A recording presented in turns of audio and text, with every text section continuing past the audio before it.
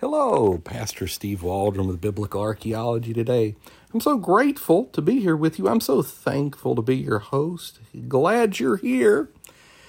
We're going to be comparing a chart done by K.A. Kitchen and Alfred Horth as well. Both wonderful archaeologists, let's just say that. And also some information from Thorkild Jacobson from the Journal of Biblical Literature.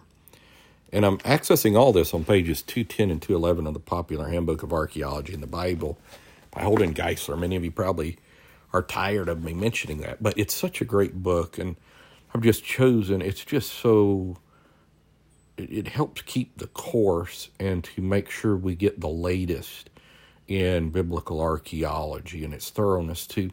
Just kind of use textbooks. I did the archaeology for the Premier Study Bible, and then we went through the archaeology of the Open Bible, the Thompson Chain, which is phenomenal in its archaeology, and a lot of forgotten archaeology in there too.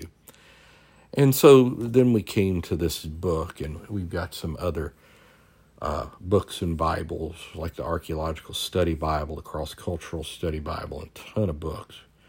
That we just plan it just again. And so we normally read some from the book and then just comment as we go.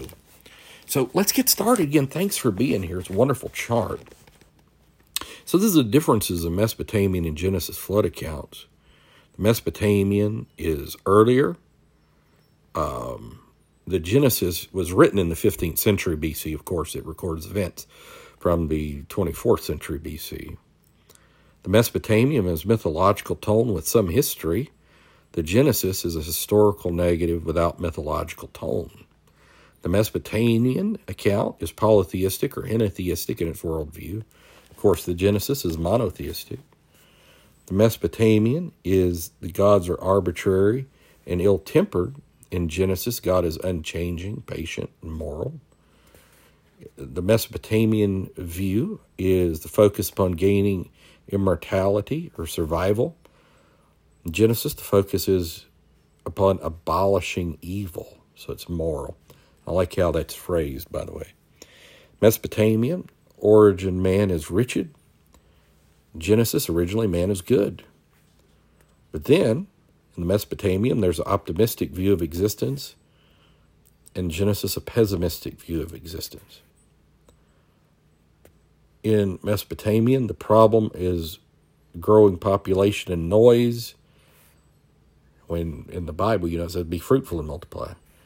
And in Genesis, the problem is sin and wickedness.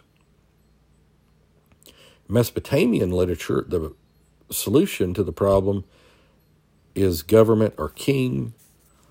In Genesis, it's the right relationship with God.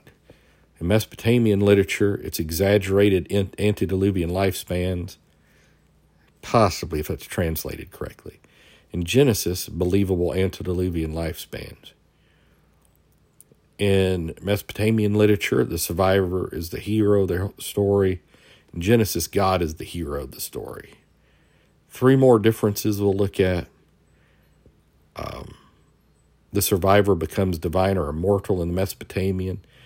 In Genesis, the survivor is rebuked and chastised in Genesis 9 for drunkenness.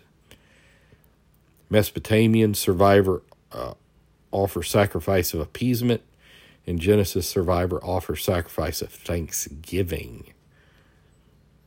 In the Mesopotamian, the last difference, the land was replenished by gods. In Genesis, the land was replenished by human activity.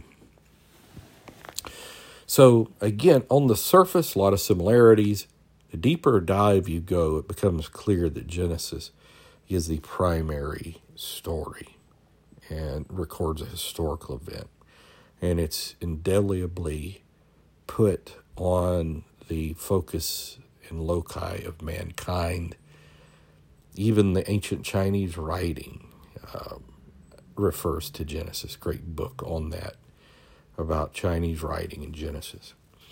So God bless you, and I hope to do a podcast on that sometime. If I haven't already, I need to do another one. We'll talk with you later. Thanks for being with us. Invite your friends, family, pray for us, and invite your church family, and let's just see God's word and glory cover the earth. In Jesus' name, I'll talk with you later. Bye-bye.